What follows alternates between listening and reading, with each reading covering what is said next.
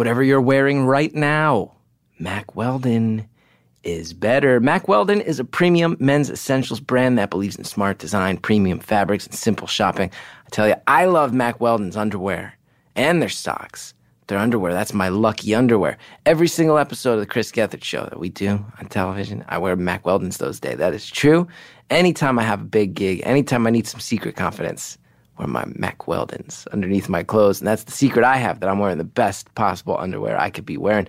Not only do Mack Weldon's underwear, socks, and shirts look good, they perform well too. They have a line of silver underwear and shirts that are naturally antimicrobial, which means they eliminate odor. If you don't like your first pair, keep it. They'll still refund you, no questions asked. I don't think that's going to happen because I'm telling you, I wear these things, you're going to be satisfied. They look good. They feel good. Love my Mack Weldons. For 20% off your first order, visit MackWeldon.com. Enter promo code BEAUTIFUL at checkout.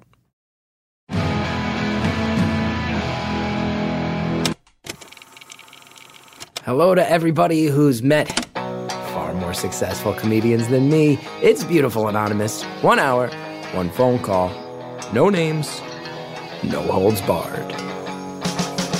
I'd rather go one-on-one.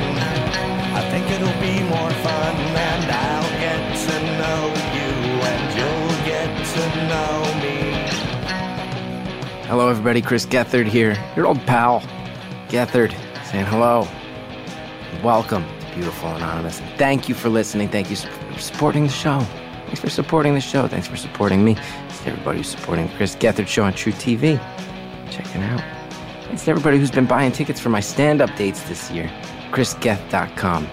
Those are on sale. We're heading to new cities soon. Tempe and Syracuse and Montreal. Keep your eyes peeled for those. What do we want to talk about? Last week's episode, we talked to our British friend who had a pen pal on death row and became a death row lawyer, moved to America.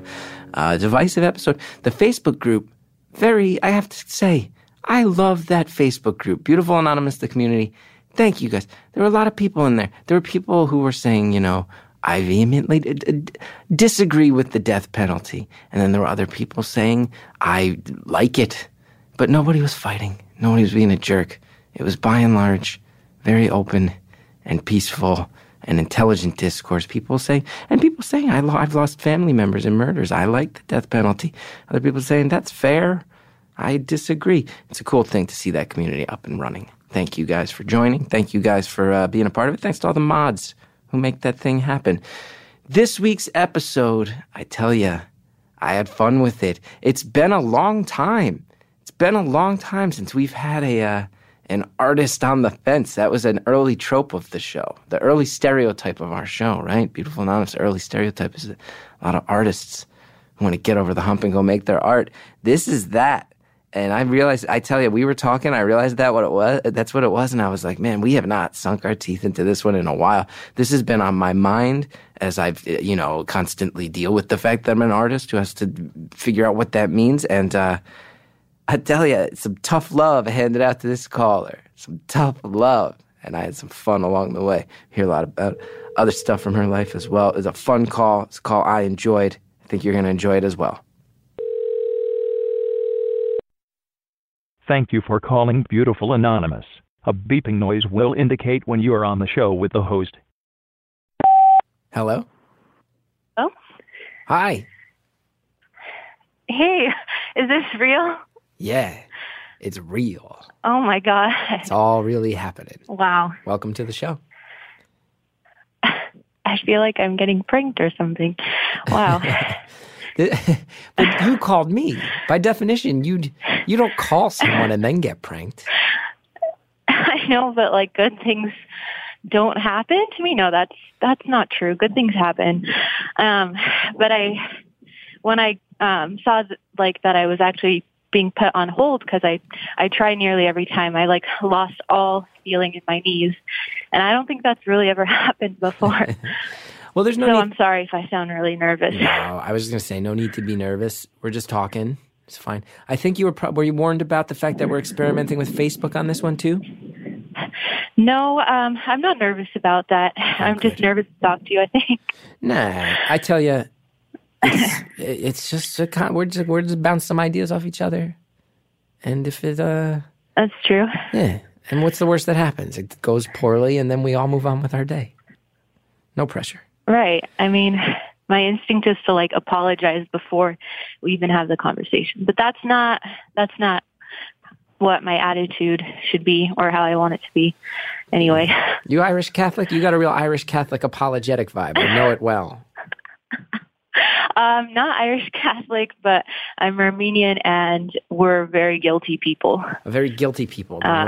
We learn something new every day. Yeah. I'm first generation, but I feel like I have to like inherit my parents' suffering. So yeah, that's kind of like, I don't know. Wow. Yeah. Wow. That's fascinating. You said Romanian. No, Armenian. Armenian. Oh, yeah. Yes. Well, I I don't want to dwell in the darkness. That's a people who've been through a lot in recent history. So I would imagine that is, you still feel the effects, right? Your families must really be connected to that.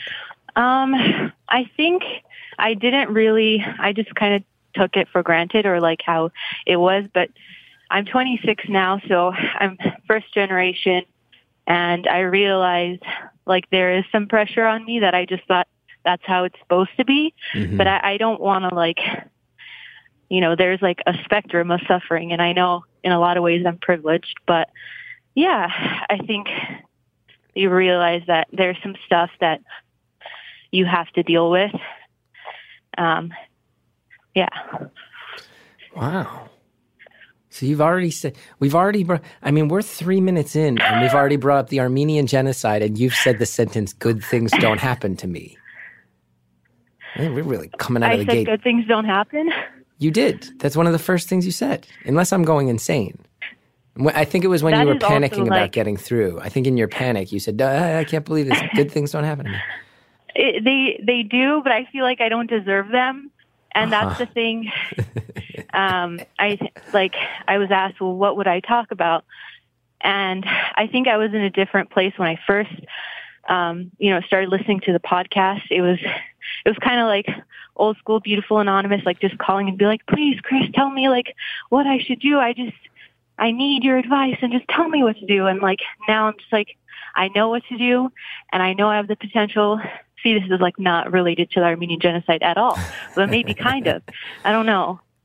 And I'm just like, I have to be ready to accept that I'm capable and I have potential just as much as anyone else, but it's kind of scary, and it's easier to self-sabotage. Yeah. Well, what kind of stuff do you do? What kind of stuff do you do that you sometimes self-sabotage?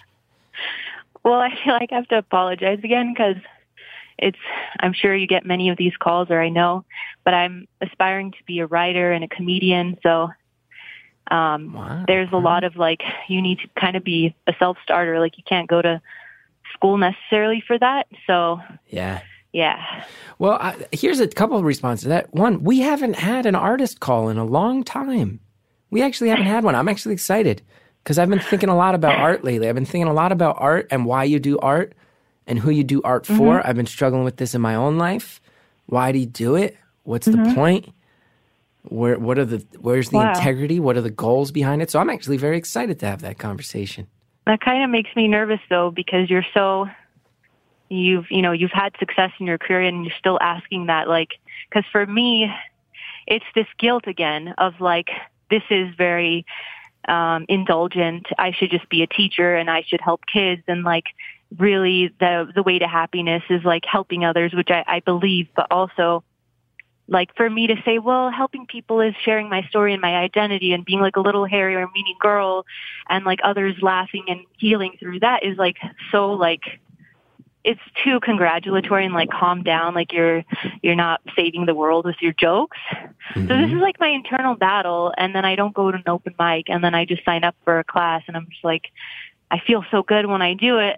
And then I have this internal monologue. So wait, sign up for what kind of class? That part, I would like classes towards like a teaching degree or classes like improv classes? No, not improv. I did improv and I think my true love is stand-up. So even though I've done a fair number of open mics and previous class. I'm doing a class just to keep me accountable. Right. And also it's a great way to like come up with material. Mm-hmm. And I feel that I'm like, I have potential, but I hate even saying that sounds disgusting. And that's scary to me to even say that, because that means like, hey, well, what's stopping you? You better act on it. Like it becomes more real. I have some thoughts already. I have some thoughts for you, caller. Okay. You need to stop apologizing for it, and you need to just try. You need to fall on the sword.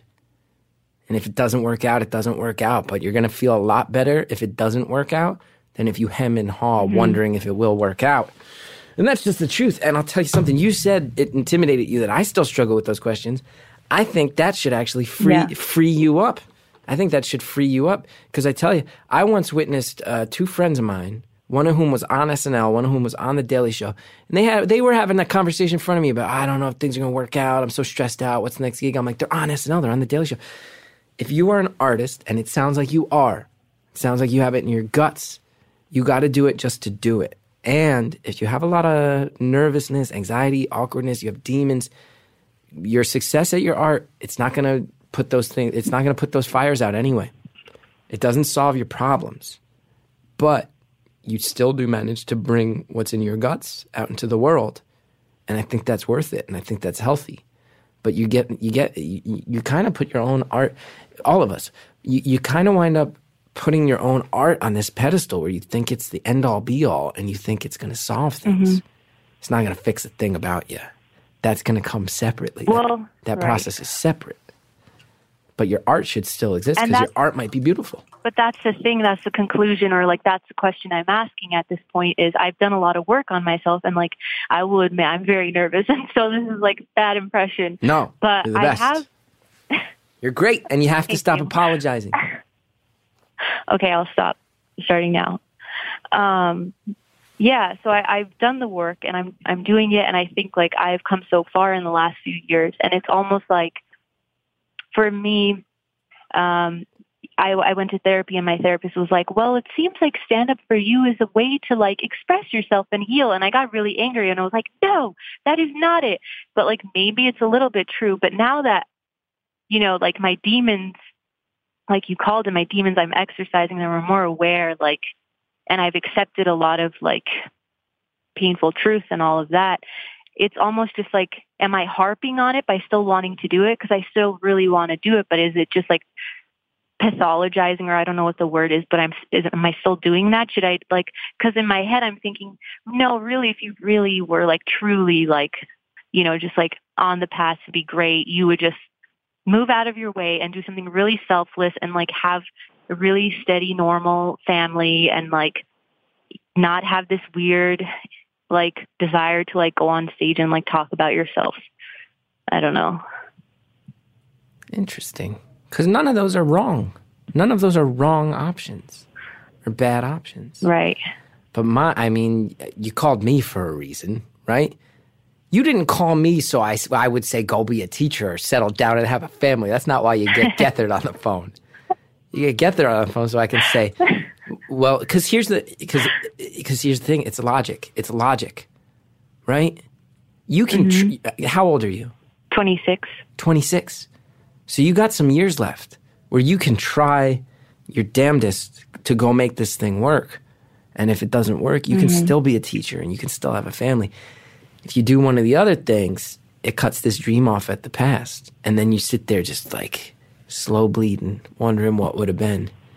Meanwhile, every time you do an open mic right now, you get to put a Band-Aid on that cut. And then maybe someday it stops bleeding and you're like, you turn around one day and you're like, oh shit, I'm a comedian. I don't feel like a real comedian now. I've been doing it 18 years. Well, what do you mean you don't feel like a real comedian? What's a real comedian to you? I go to the Comedy Cellar and I see these guys who throw down so hard and where they go out on the road all the time. And I'm like, those are real comedians. And they think I'm not a real comedian. Maybe I'm not a real comedian. But what are they doing that makes them real? Nothing. This is my own insecurity is my point. It's my own insecurity. And you have your insecurities and they're not going to go away is the reason I bring it up. I have a TV show. I have a television show. And I'm like, I'm not a real comedian. Right. I'm not a real comedian. You got to do it.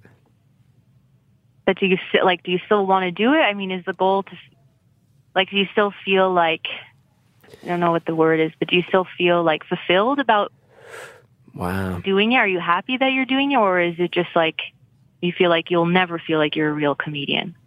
It's interesting because I've been struggling with this a lot lately. Because oh wow, we might get real. We might get real. And of all the ones for some people to be watching on Facebook, because this is the type, I'm about to say the type of thing that I might normally say, hey, Jared, we got to cut that part out when it was one-on-one, but hundreds of people are in here. Lately, I wonder if my art is mine anymore. And that's the nature of becoming more successful, right? More people get involved, some being collaborators. I'm sorry, I didn't hear it. You're wondering if your art has become more what? I'm wondering if my art is mine anymore, or at least as much as it used to be. It's shared now, and there's demands on it. What do you mean by that? Well, there's people who get to tell me what to do because they're investing millions of dollars in a TV show, and they get to tell me what to do. And my instinct very often, as any listener to this podcast knows, is thank you for the input. I'm going to go ahead and do it my way anyway. And that doesn't lead to pleasant conversations. That doesn't lead to happy people. That doesn't mean someone calls you up on the phone and says, oh, okay, we get your perspective. It means they get your friend JD on the phone and they yell at him for 5 hours because you ignore them. And I'm not trying to ignore anybody, but my art needs to be my art. I need to be on my deathbed and be proud of the choices I made, artistically and human-wise. So you gotta, when you ask if I'm still fulfilled, the answer very honestly is, I don't know. Stand-up, I feel extremely fulfilled all the time. This podcast, I feel very fulfilled. But sometimes I feel like the podcast is so automatic and I'm a little bit more of a vessel that helps deliver it because it's not always comedic. But isn't that also great? I mean, I'm lucky. You're still a medium for this. You still made this happen. Yeah, I mean, I have a great life. But if I wasn't the type of person that asked these questions all the time, I wouldn't have gotten successful in the first place, you know? And I hope what you're taking away from this, because I don't want this to be about me, I want it to be about you. I hope what you're taking away from this is the questions you're asking and the struggles you're having right now are very real. And the more success you have, the bigger versions of them are on the way. They never go away. They just become bigger. And the pressure becomes bigger. So you got to ask if you want that pressure too. But you sound fucked up in a way where you'd be a good comedian. Thank you. You sound fucked up. You apologize and you're constantly nervous and you don't know if you want to do it. Most good comedians I know fit that, all three of those. That's like it just came up 3 sevens on the slot machine.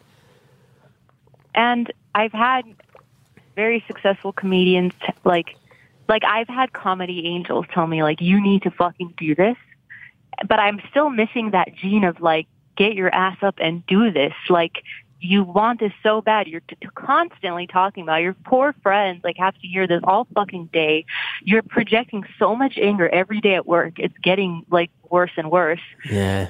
But I'm scared. And the real part of it, and it's like, you know, there's, like, the nice, more, I don't know, like abstract part, which is like, I'm scared because I really want it, and you're scared of things you really want because it might not work out. But then the other real part is maybe I'm just a lazy fuck because, like, no one holds your hand and you just go to these open mics and it's 90% like white dudes, and I just feel like I'm bitching about them, and like sometimes they do laugh and I like go on stage and prove them wrong, and I love that. I love proving people wrong. Yeah. Or like surprising people.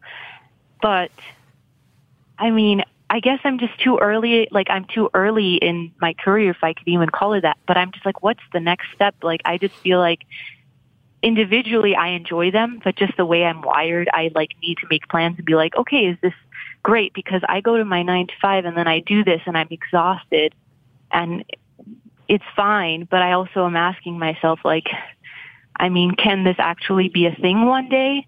And then there's like my parents, and they are older and kind of need me, so I feel extra like selfish. So yeah, I'm gonna stop there. I get it all.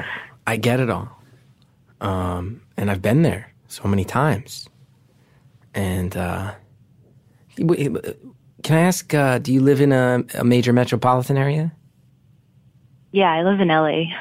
Oh, so, no excuses there. So yeah, there's a million shows to be done there.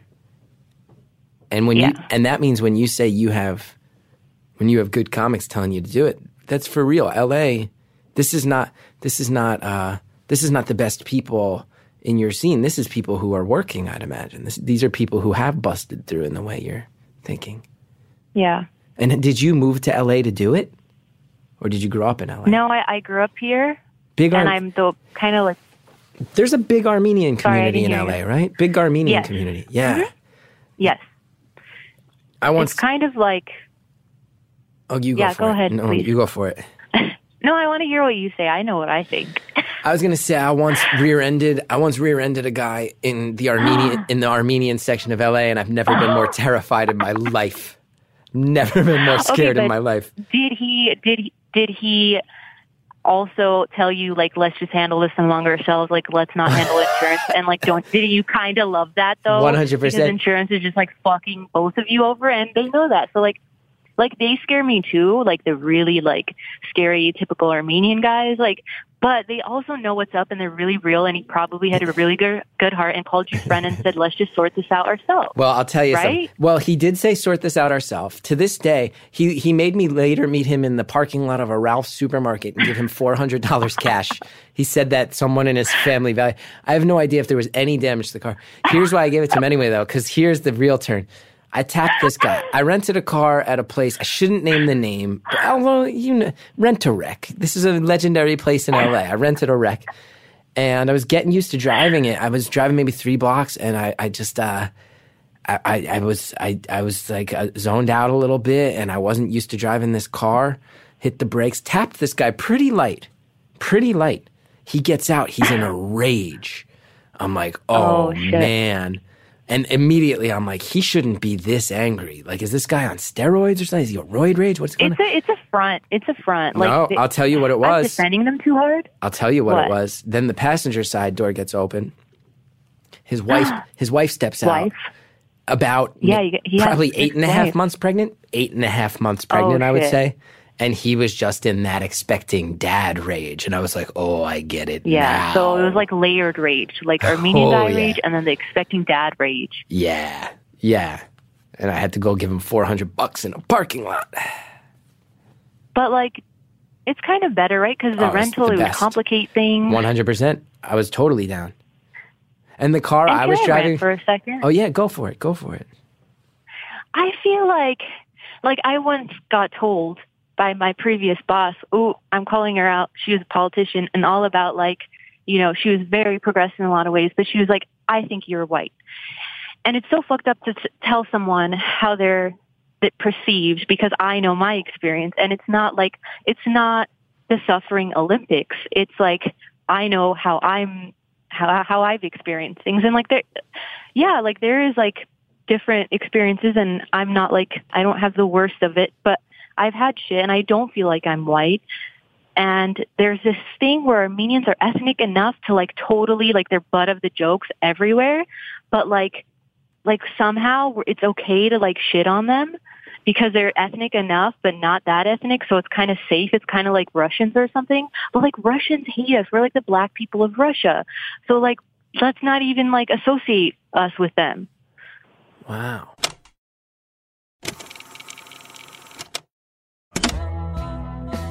And that's a great time to hit the pause button. I'm going to let that one roll around in everybody's head. I'm certain there's going to be opinions there.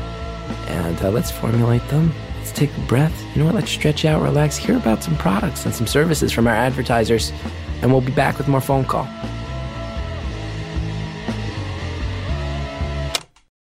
Studying for standardized tests doesn't have to be boring or stressful. Magoosh Online Test Prep provides students everywhere with effective, accessible, and enjoyable test prep for exams like the GRE, GMAT, ACT, SAT, and IELTS. At magoosh.com, you'll find tons of practice questions, study schedules, video lessons, and access to our expert tutor team if you need extra help. If you're retaking the test, Magoosh offers a score improvement guarantee. Study materials are always up to date and super relevant to the questions students will be answering on the actual tests. Here's a few testimonials from students who have used and loved Magoosh. Quote, I liked that it was an online prep tool, and when I read about its video lessons, flashcard apps, and score predictors, I was sold. These features are unique and a refreshing change from the commonplace prep tools that offer practice questions and practice tests, unquote. Here's another one, quote, Magoosh seemed to be by far the best option, a program I could use whenever I liked, following my own schedule, end quote. Who doesn't like that? Follow your own schedule. Here's another one. When I saw my score, I was so happy I wanted to cry. That about sums it up, right? Visit Magoosh, that's MAGOOSH.com. Enter the promo code BEAUTIFUL for a 20% off discount. Thanks again to all the advertisers who helped make this show happen. Now let's get back to the phone call. Well, like, Russians hate us. We're like the black people of Russia. So, like, let's not even, like, associate us with them. Wow. So I have this weird love-hate defensive relationship with, like, wow. You know, there's a lot of problematic stuff, but yeah. Also, like, let's realize, like, hey, sorry, you didn't need that anger, but also I'm not supposed to apologize to you. Yeah, no. And I was almost going to say I'm sorry. Don't do it. Who cares? I will say, okay. I get the sense of two things in LA, and I think New York has an Armenian community too, but this speaks to, sense I get in LA is that it's a little bit of a hidden culture within LA. Like there's a community of Armenians where it seems like things are kind of handled in the community. I also know people make a lot of jokes about that community, specifically about being scared of that community. But it feels like some stereotypes there. Like it seems like the don't fuck with the Armenians, don't fuck around with them is a pretty omnipresent thing regarding the LA Armenian community. Yeah, and for me, like one big way like I interact with that stereotype is like dating, because they're like, oh, well, your dad's going to kill me, so I can't ask you out. And it's just like, there's different kinds of Armenians. And like, yes, there's like, we're like the older generation is very insular, and like there's a lot of like sexism, and for sure there's a lot of problematic stuff, but I'm very Americanized. Like it's like this dual identity. Like I don't feel completely one way or another. Like I'm in between kind of these worlds, but I don't know. I get that they're intimidating. So yeah, and then the other thing is like with dating, we're covering so many topics. I don't know. I love it. But yeah, with dating, it's just like, how do you, like, so many men like fetishize or whatever, like me. And I'm like, all right, do we really need to do that? But also I'm grateful. And this is like a lot of my comedy material. So thank you for the comedy material. Oh, my pleasure. But Let's sort it out. Someone named Lauren on Facebook says her husband's Armenian. She wants to know if you love Lahmacun. Oh, yeah, it's really good. It's basically Armenian pizza. Yeah, that's what she said, too. That sounds good. Armenian pizza sounds good. Be a comedian. You're 26. Give yourself till you're 30 to just eat shit. Who cares? Who cares? Go be tough. But it's like, stop apologizing. Do I be... Like, I'm too consumed with the, like, okay, like, how do I get to a point where I can actually, like, go and see, like, how can I play in front of audience? I'm too concerned and, like, preoccupied with the final result without actually putting in results. But you said, like, that drive for you helps you. It does. That questioning, that constant drive. But it's also stopping me from doing it because I'm paralyzed with the, like, how do I get successful? Because it's so hard. You go to an open mic and then you're like, okay, what do I do? Do I do this for 5 years? And then at some point someone like taps me on the shoulder and they're like, you're in? Like, what happens? I don't know. Here's what happens. First of all, it's different for everybody. Here's what happens. Here's what happens. You keep doing the open mics. You start to find people who are sane, who aren't just insane. You know, everybody knows. You go to open mics and sometimes you just hear somebody get up and it's like, these aren't even jokes. You're just talking about how you, like, hate women, and it's not even jokes. Right. You're just, like, saying homophobic stuff isn't even jokes, and it's miserable. Right. And then every fifth open mic, you see someone where you're like, that person's good. And you go up to them and you say, you're good. And they say, I've seen you. You're good, too. And then you say, what other mics do you go to? And then they tell you where the good mics are, and you tell them where the good mics are. And they say, you want to maybe go together sometime? And then you start texting. And you text them, hey, I'm hitting up this mic tonight. You want to come? Oh, I can't make it tonight, but let's do dinner afterwards. And then you have friends, and you have a crew. And then your crew starts to rise. You have a community. and you all start to bond together and you start putting on your shows. Hey, let's stop doing an open mic. Let's get the 10 of us. Let's put on a show once a month. It'll be like 3 of us on every show, and then we'll try to book 2 bigger acts every show and just try to rub elbows with them. Form a little crew. First of all, that's the actual mechanics of it. Also, you say you have better comedians telling you got to do it. More veteran, experienced comedians. Hey, you got to step up. You got something. You got to keep doing it. Well, you say to them, all right, let me open for you sometime. And you just take a chance. Just go, hey, how about this? You got a smaller show? Let me open for you sometime. And then the worst they say is, nah, you're not ready yet. And you go, how about in a year? And then they go, okay, touch base. You just get yourself on stage. And here's the other thing I'm going to say. Is that you were saying, like, I'm so worried about the results and I'm thinking so hard about how it ends. You don't get to decide how it ends. And this is something that every young artist needs to understand. It took me way too long. The result is not up to you. You get to make it and put it out there, and that's all you get to do. We have it in our head. I'll make it. I'll write my jokes. I'll put my jokes out there. Someone will notice. I'll get a writing job. I'll wind up doing character acting on this show. I'll wind up going on the road. No, you don't get to decide that third part. You make it, and you put it out there. And then you try to be a really smart person, a social person who's not scared to link up with the other people you like, a person who when other more veteran people give you compliments, you say, that's awesome. Let's grab a cup of coffee sometime, or let's do more shows together, or are there shows you came up doing that I should know about because I really respect you and I like you. You got to stop apologizing. You got to stop worrying about the results. You make a thing, you put the thing out in the world. That's the part you get to do as an artist. Some of my favorite artists, no one ever caught on. No one ever caught on.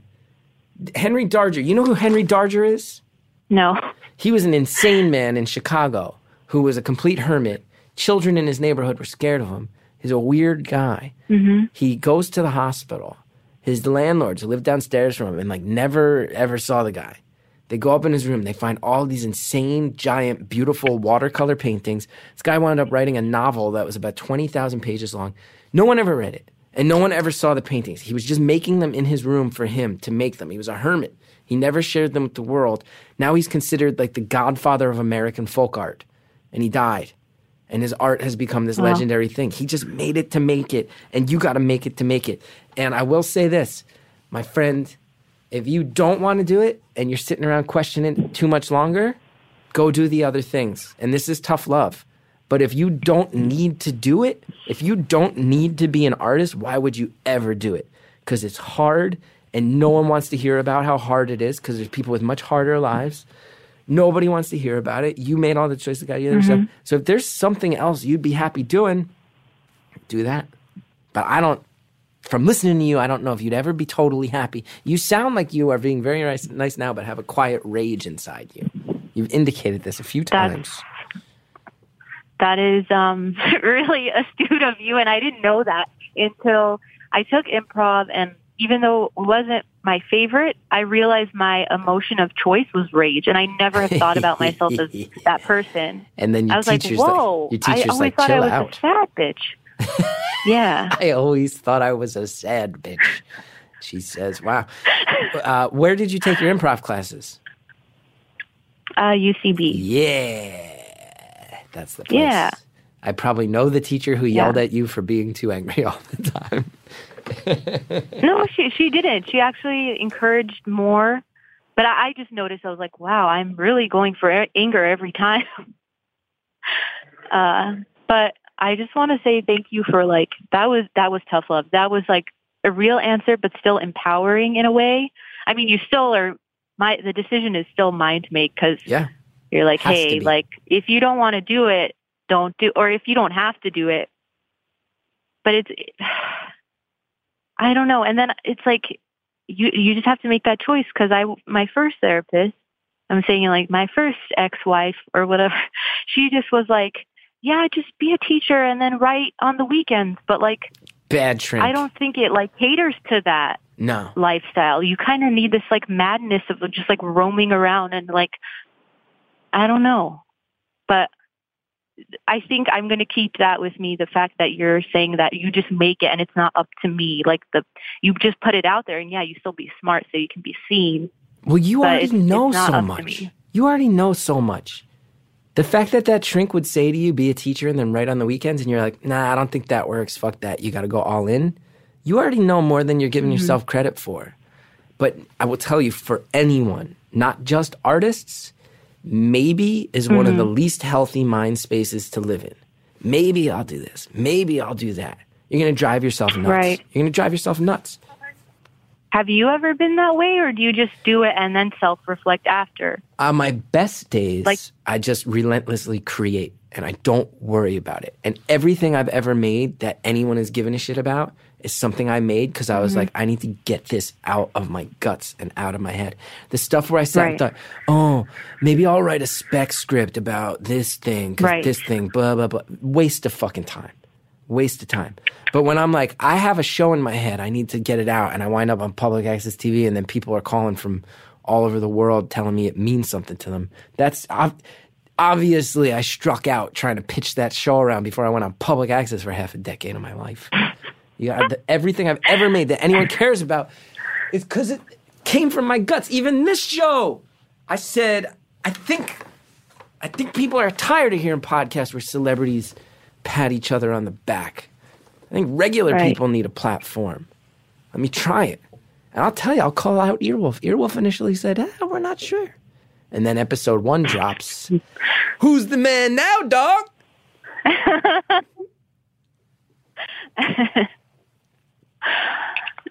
I feel like instinctually I know this, but it's in the inaction where I freak out too much about, oh, what if? And then when I'm doing it and have that, I'm just I feel like completely, I don't know. It's like, it's a little bit scary because when I do it, I'm so, like, I run kind of on such a, I don't know. I'm like, let's say there's like, as people operate on like a 1, I'm like a -1 sometimes. I'm just like, like throughout the day a lot. But with comedy, it's like I took 2 lines of Coke and I'm just like, yes, I have so many ideas. Well, that's a sign. Like, I want to do this. And I'm just and it's like a lot. But then I don't do it, and that's where the anxiety comes from. Well, that's me too. I'm sitting on it. The only thing that makes me happy. And that's why I knew I had to do it forever, even though it was terrifying. It's the only thing that makes you happy? Then do it. And do it for real, because you know how. You're telling me you don't know how, but you know exactly how. And you know that. Yeah. You know how. You're just scared. You're just scared. And that's okay. Don't wait till the fear goes away. Do it now. Coexist with the fear. You're not going to eliminate the fear. So you got to stand on stage knowing that the fear is going to be standing right over your shoulder. The fear is your friend at the end of the day. The fear is not going away. So if you want to wait until you feel confident before you start, you never start. How many shows a week do you do? Like 1 or 2 if I'm lucky. So I just started this class to, like, I guess, be more consistent. Mm-hmm. Now, you know, stand-up classes, some have a good reputation and some have there are a lot of comedians that say classes sometimes are not great. And there's comedians who say this in a harsher fashion, but because you could just be doing open mics. And I bet you could be doing 5 open mics a week. Yeah. I make excuses a lot, too. I'm like, I'm tired. My job. I'm tired. No. You know there's excuses. You got to ignore the excuses. I don't know. I just want to see you do it. The hell was that noise? It sounds like you just got attacked by creatures from a sci-fi movie. So I just stepped outside my work. And there's, like, people just walking around. It's like, you know, typical Beautiful Anonymous. Like, I actually was in the bathroom, and I got the alert, and I was like, And I had the courtesy to, like, wash my hands, and then I came outside. Might lose my job. It's okay. Maybe that would be the Just best kidding. I don't result. know. Who knows? Maybe that's the best thing that could happen from your call. I know that. I'm egging people. I'm poking them How? to be like, fire me. What do Fire you me. do? I like this. I like when your rage comes out. Tell me what you do to get them to fire you. That's a cliffhanger, baby. Everybody wants to see the rage. Feel the rage. You're going to have to wait just a couple minutes to feel and see that rage, but come back because the rage is coming. You're laying in bed. Sunlight comes streaming through the blinds. It bothers you. It wakes you up. You're grumpy. You don't want to get out of bed. Oh, wait. Yes, you do want to get out of bed because it's time for a Thomas's Original Nooks and Crannies English Muffin. This is the only breakfast brand that delivers a one-of-a-kind eating experience like this. There's nothing quite like that Nooks and Crannies texture. Perfectly toasted to give you irresistibly crispy edges with a soft, warm center. Take it from a true fan. You can hear it in my voice. I ate 2 of these last week, 2 English muffins. I love them. Now, the secret to revealing that perfect Nooks and Crannies goodness every time, you're going to want to gently pull apart your Thomas's English muffin. Get those halves separated. Use a fork to split them. Don't use a knife. Okay, be classy about it. Be gentle about it. It's an English muffin. It deserves your time, attention, and care. Lightly toast each half. Top them right away. Right when they pop out of that toaster, you get the butter right in there. You know that's the key.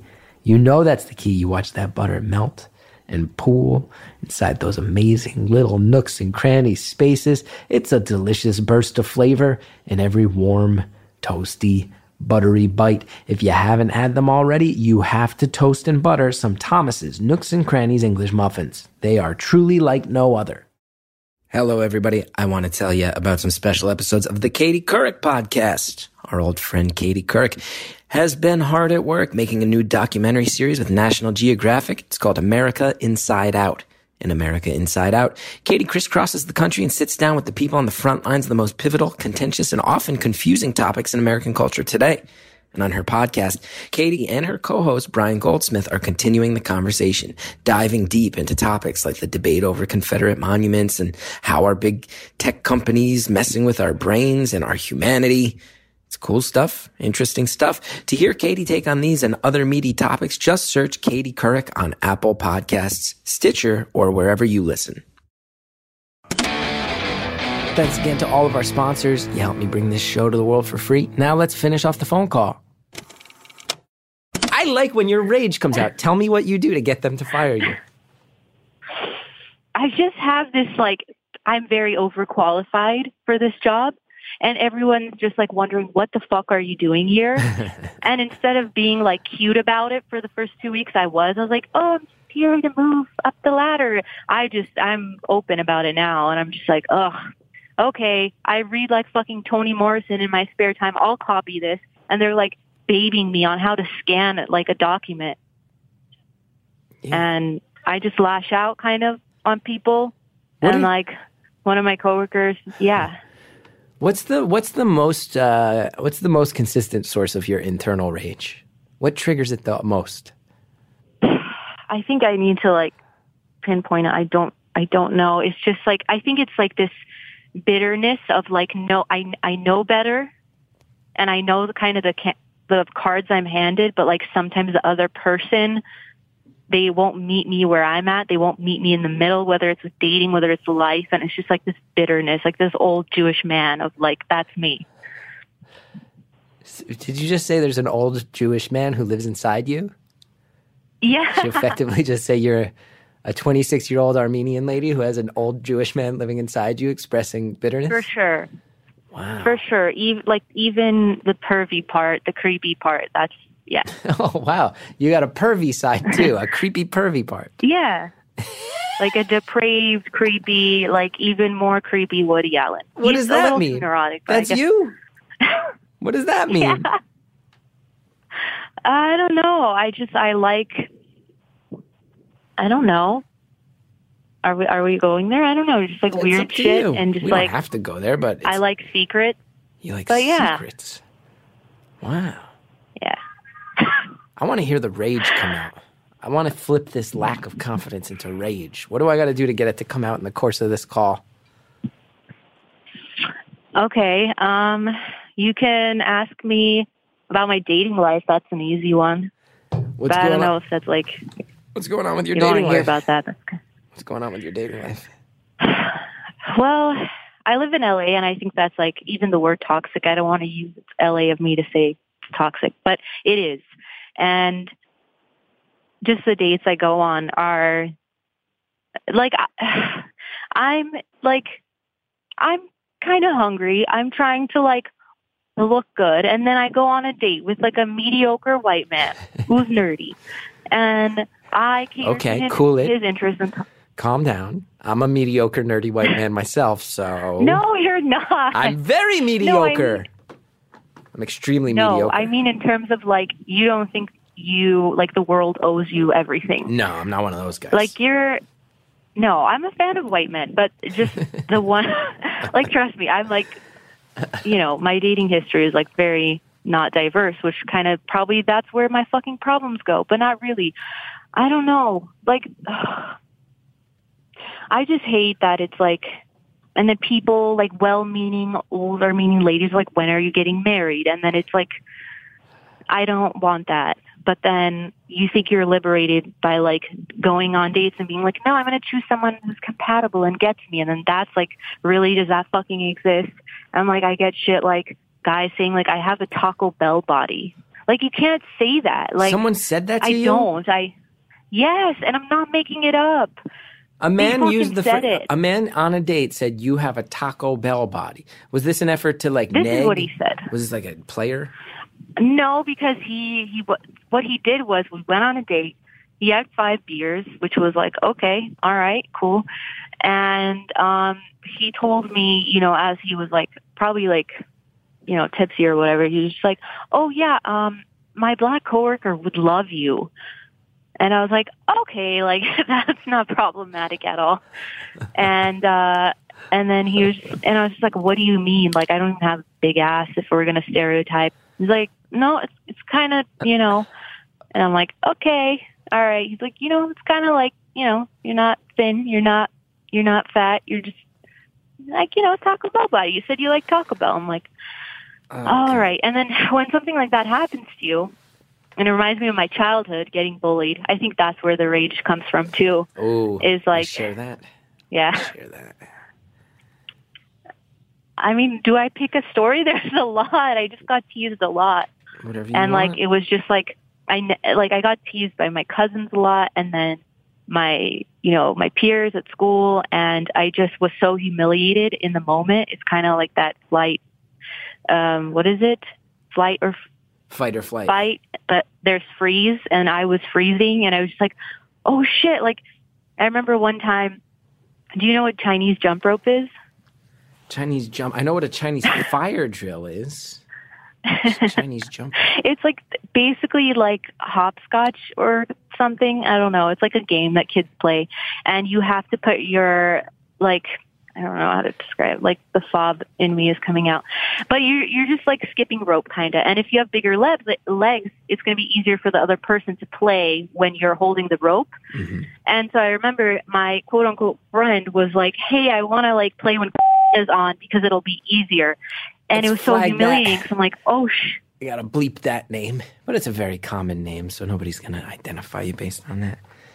We're going to flag the name right there. Sorry. Bleep the name. That's okay. That's okay. That's okay. Yeah. But yeah, so see, I got caught up in my rage. I get it. I get it. People have been messing with you your whole life. And there's like, hey, like, let's play when she's playing, she has bigger thighs. And I'm just like humiliated because I'm like, oh shit, you found out. I was hoping you wouldn't notice, but you noticed. So like, let's just glaze over this. I'm not going to say anything because I don't want to dwell on it because that means I fucking noticed. So, and then like 5 years or 15 years later, you're just like, fuck you. Like, you put on some weight after elementary school. Yeah. Like, we're even now. I might even look better than you. Yeah. But yeah. Look at that. Wow. That's amazing. Yeah, I'm just very bitter, I guess. But I'm also like a happy, peaceful, love and peace. That shit makes me happy too. Mm-hmm. I don't want to be like super negative. I don't see it as negative. I truly like, I think that kind of stuff is funny. And like when I hear other people say it and I can relate to it, I laugh and I laugh from like my belly and it feels really nice. Cause it's like, if someone has gone through shit and suffering, I'm just like, oh, instant friend. Yeah. Yeah. You link up. You feel empathy for the other people who have taken their licks in life. Yeah. Wow. I get it. You've all the bullied, dating problems, internal rage, lack of confidence. Yeah, you're a comedian. We have about 17 minutes left, by the way. Oh, wow. It's so funny because like I feel like I would know exactly what to talk about with you if I wasn't actually on. Like, so I've just like kind of given up on like, oh, that would never happen. Like, so now actually when I have the chance to talk to you, I'm just like being annoying probably and trying to, I don't know. Why do you undercut yourself so much? Why do you undercut Armenians yourself? do that too. It's like a humility thing. Like it's cute. And I think women do that too. Like, Isn't there something really unlikable to a lot of people about like a confident woman who's just like, you compliment her, she's like, thank you. And you're like, whoa, you weren't supposed to accept that. I mean, first of all, I think that's sad. But second of all, there's a middle ground between humility and you telling me that I find you annoying when I don't. That's you getting like, in your own way. That's yeah. It's like, oh, he's annoyed for an hour. No, I'm having fun. I'm doing my job. I'm lucky I get to do those things at the same time. So let's say you become a teacher. Would you be would you be psyched on that? For real. And I'm not leading it anywhere. I don't know what that looks like because I can romanticize that job. I have worked with kids and like it's kind of like being a parent where I like certain parts. Like I'd be a cool aunt, but I don't know if I'm ready to be a parent. So with teaching, I know with like I've thought about like, okay, well I don't know what that's like. I'm sure it's very demanding and there's a huge turnover or dropout rate and there's like, they're like it's highly controlled. And I think comedy to me is like you kind of get to be your own boss. I mean, you still said like there's still like the idea of it not being your work, but with teaching, it's like there's the curriculum and SAT scores and all of that. And I just feel like it would be something where I'd be happy. It's like a safe choice. At least that's how I'm thinking about it. But I don't know. And really when I want to think about that, that's because I'm scared of like, what if this doesn't work out and I'm 40 and like childless and like that would make more sense to be the sweet teacher in the sweet dress. And like, if she doesn't have kids and a family, or she probably will because she's sweet. And like men will be like, she's sweet, let me wife her up. Whereas like me, like putting all my chips in this is like scary, but also it's kind of like exciting. I like that. So yeah. Someone on Facebook, Britt Marie just said, I'm a teacher. It's hard. You have to want it. Don't do it if you don't want it. No, and I'm not downplaying that job at all. I mean, yeah, I can see that's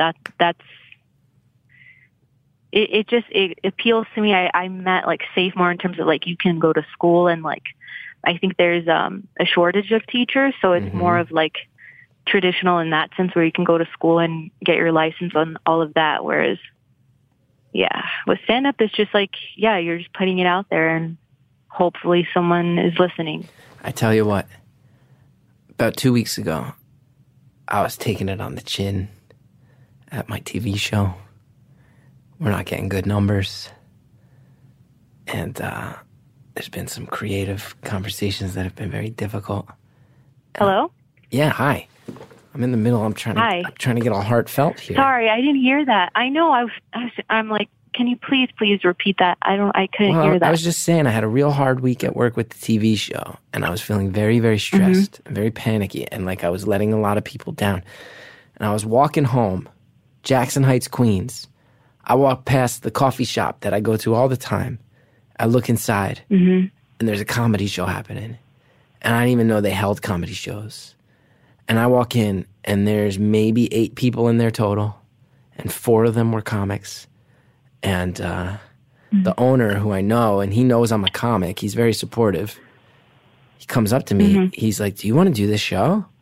I was like, dude, I didn't even know you were putting on comedy shows. He's like, yeah, it's just so small. I didn't want to waste your time. I was like, are you kidding?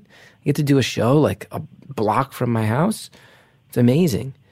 And there are 8 people there. And I mean, I'm not a big deal, but I had an HBO special last year. I go on the road. I perform sometimes for hundreds, if not thousands of people. But I tell you, I walked into that coffee shop. They let me do 10 minutes. 8 people saw it. And it was the best 10 minutes of my week. It was the best 10 minutes of my week by far. And I couldn't... What made it? I couldn't not do comedy. I'd explode. My head would explode. And I don't know if you feel that way about it. But if you do, you gotta stop apologizing. You're like going go hot in. and cold on me. In what sense? You're like, you should do it. No, you check off the boxes. Well, I'm saying absolutely you should do it. Absolutely you should do it. But if you would be happy doing anything else, go do that, because you're going to feel this way forever if you do it. But you're not going to feel this way as much as you do right now, because right now you're pulling that thing. Can I just be frank? Do you want more tough love? Yes, please. Stop pulling the bullshit where you say you don't know how it works. You know how it works. You're scared, and you're admitting that, and that's commendable. Just go try.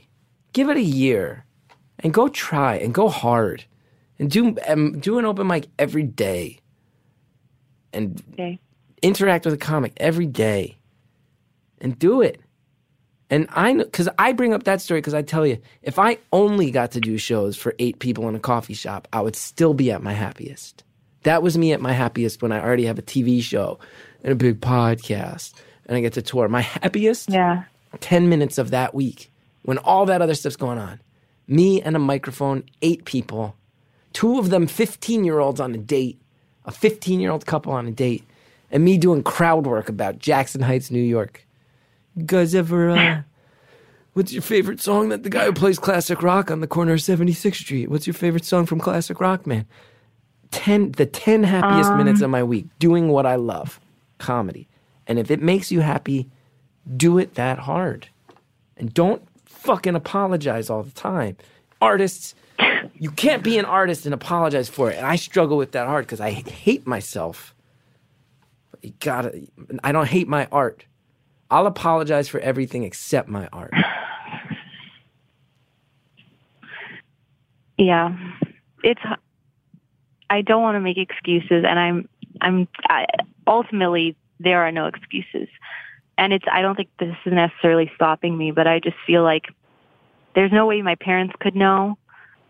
And I mean, they would just think it's shameful. So I internalize that. And every day, like, I kind of wake up in the morning and I don't know why, like, when I think about, like, oh, you want to do comedy? Like, I feel really embarrassed. I don't know if you've ever felt that way, but I don't know why I feel embarrassed, like shameful. Like, what are you doing? You're embarrassing yourself. Sometimes, I mean, especially in my early days, this is why I'm getting so worked up. This is why I'm getting pissed off, because you're saying thoughts that I thought for years, and all I did when I look back was I just wasted time. And I had chances that I didn't take because I was scared, and I could have saved myself a few years of pure stress. And I could have just, at the very least, had better, more commendable stress in my life. But yeah. At some point, you got to do it. I mean, what did you do that you feel like you wasted time? Or how? I sat around wondering if I should do it or not. Sat around feeling embarrassed, feeling apologetic. Here's the thing, too.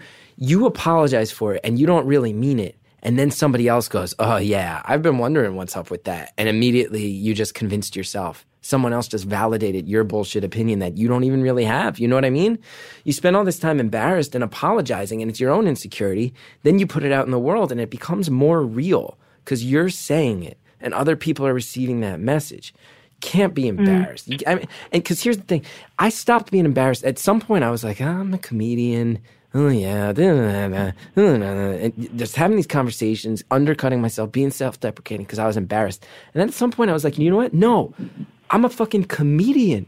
I get to go on stage, and if other people laugh, that means I'm not so fucking alone. I feel alone and weird and in my head all the time. And then I say some shit, and sometimes I don't even expect that part to get a laugh, and other people start laughing, and I'm like, oh my God, thank God. There's other people in the world who feel as fucked up and lonely as I do. And then you realize they're laughing. Oh, they must be having the same feeling. I'm not as alone. And then you realize, man, maybe some of us aren't just chasing validation and fame and careers and money. Maybe some of us want to make comedy and make art to make other people feel better. And that's what got me over it. It's not about me. It's not about if I'm embarrassed. It's not about how I feel. I put Career Suicide out. I was fucking terrified. And I hear the saddest things from people all the time. And I'm like, I'm going to be known as the sad guy forever. But you know what? I've also had people tell me that they understand their kids more. And I've had people tell me that someone who in their family killed themselves, that they understand a little bit more. And that, it's like, it's not about me. It's about that. And I got brought out to talk to the fucking Navy, to a Navy squadron about depression. And I had people coming up to me saying, I've never told anybody this in my life, but this job's so fucking high pressure and I question what I do. And you're saying shit that I've thought. In the same way that I hear songs and certain lyrics, I'm like, I've thought that. In the same way that I watched that Gary Shandling documentary and every line in his journal, I was like, oh my God, I've thought that. You got to stop being embarrassed because it's not about you. And there might be other people who get something out of it and you're holding back on them. And that's not cool. There's other girls out there who were told they have thick thighs who need to hear you get angry about it because they're not in a position to. Yeah.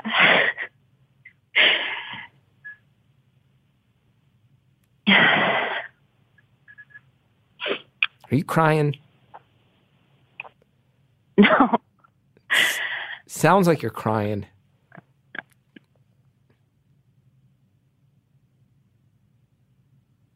Why did you get so quiet? Was I a dickhead? Was I a dickhead? You are crying. You lied. You're lying.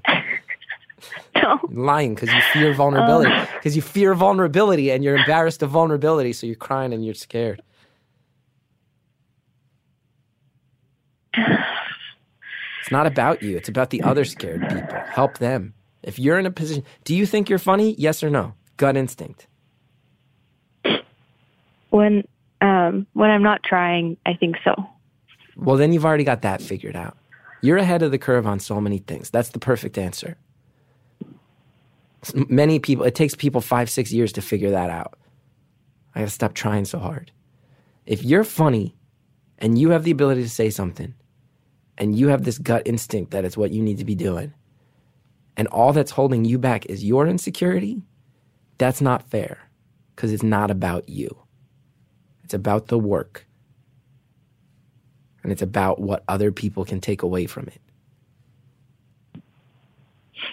I think you just adopted this philosophy that I think would lead me, or I think is the path I want to take to life. But you made comedy seem that way, or you're making comedy seem that way. And I've never thought about it that way. And you saying how I don't really believe it's bullshit, but just putting it out there, you just picked up on that. I mean, I don't know. You've done this for a while, and just the fact that you picked up on it, and it's that tough love where you're just hey, drop it. If you don't buy it, then don't put it out there. Yeah. And you can think you're bullshit. I think I'm bullshit all the time. But if you think your work might not be bullshit, do not hide it from the people who might need it. You know? I think about there's people who sign up for the Red Cross and the Peace Corps, and those are heroes. There's people who join the military for the right reason, and those are heroes. I am not one of those people. But on my best days, I'm like, man, someone shows up to one of my shows and they've had a real shitty day, and then I make them laugh for the first time that day, that's a good service to provide. And on my best days, that's what I'm doing. So you can think you're bullshit. I think I'm bullshit. But the work is not bullshit. And if you think you have something to say that's not bullshit, it's not about you. Get out of your own way because it's not about you. Yeah. You got any shows lined up tonight? Michael's asking. My name Michael on Facebook wants to know you got any shows lined up after this call. No, because I'm supporting my friend's dream because that's easier. What's your friend's dream? She wants to be a singer and a songwriter, and I encouraged her to quit her job because she's in a place where she has savings and people who can support her, and she's finally doing it, and she's recording an album and help, and she has help with people from the industry, and I'm going to her teacher's show, and that's awesome. And you helped her get there. Yeah. That's if you're not doing your own show, going to see that show, very good alternative. Yeah. So you're the one who tells other people to get out of their own way. Because I'm at that breaking point, like you said, where you're just like, you finally were like, screw this. Like, I'm tired of hearing me complain. Like, it's not cute anymore.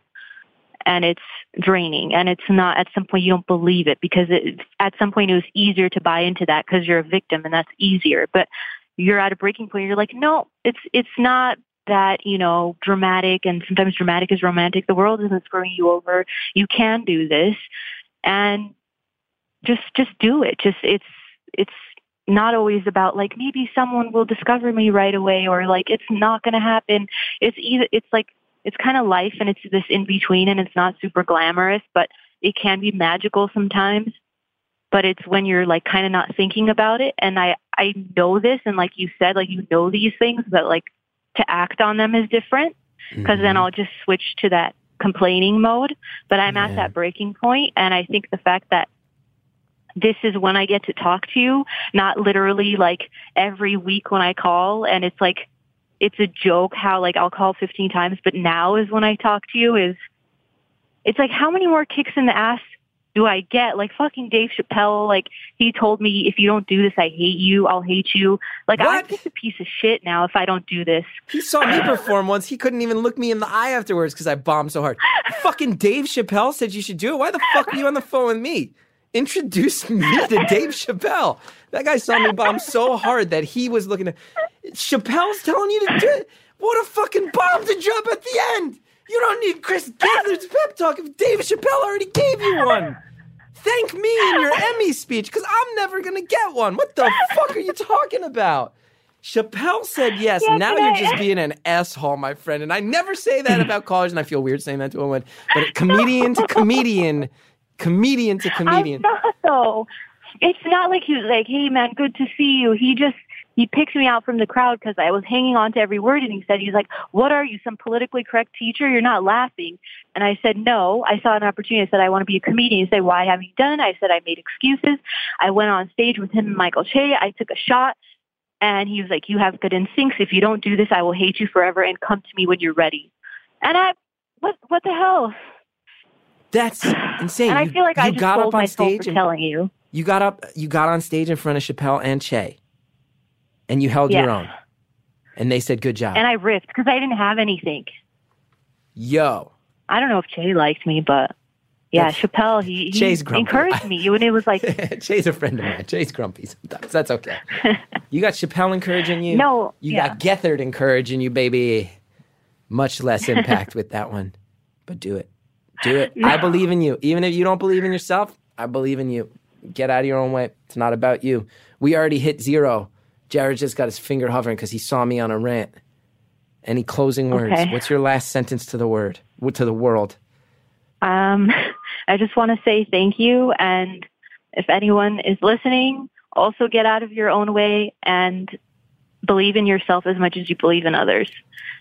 And you know what my favorite thing about that was? You didn't fucking apologize. What?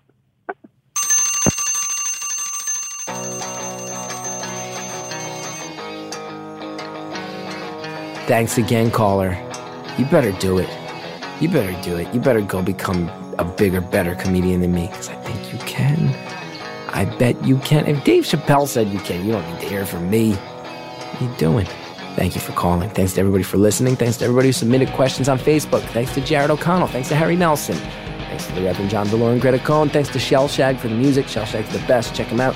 ChrisGeth.com. I'm getting out on the road doing a ton of stand-up this summer. Come see me. Hang out. Say hi. If you like the show, rate, review, subscribe on Apple Podcasts. This helps. This helps so much. That's all the business. See you next time on Beautiful Anonymous.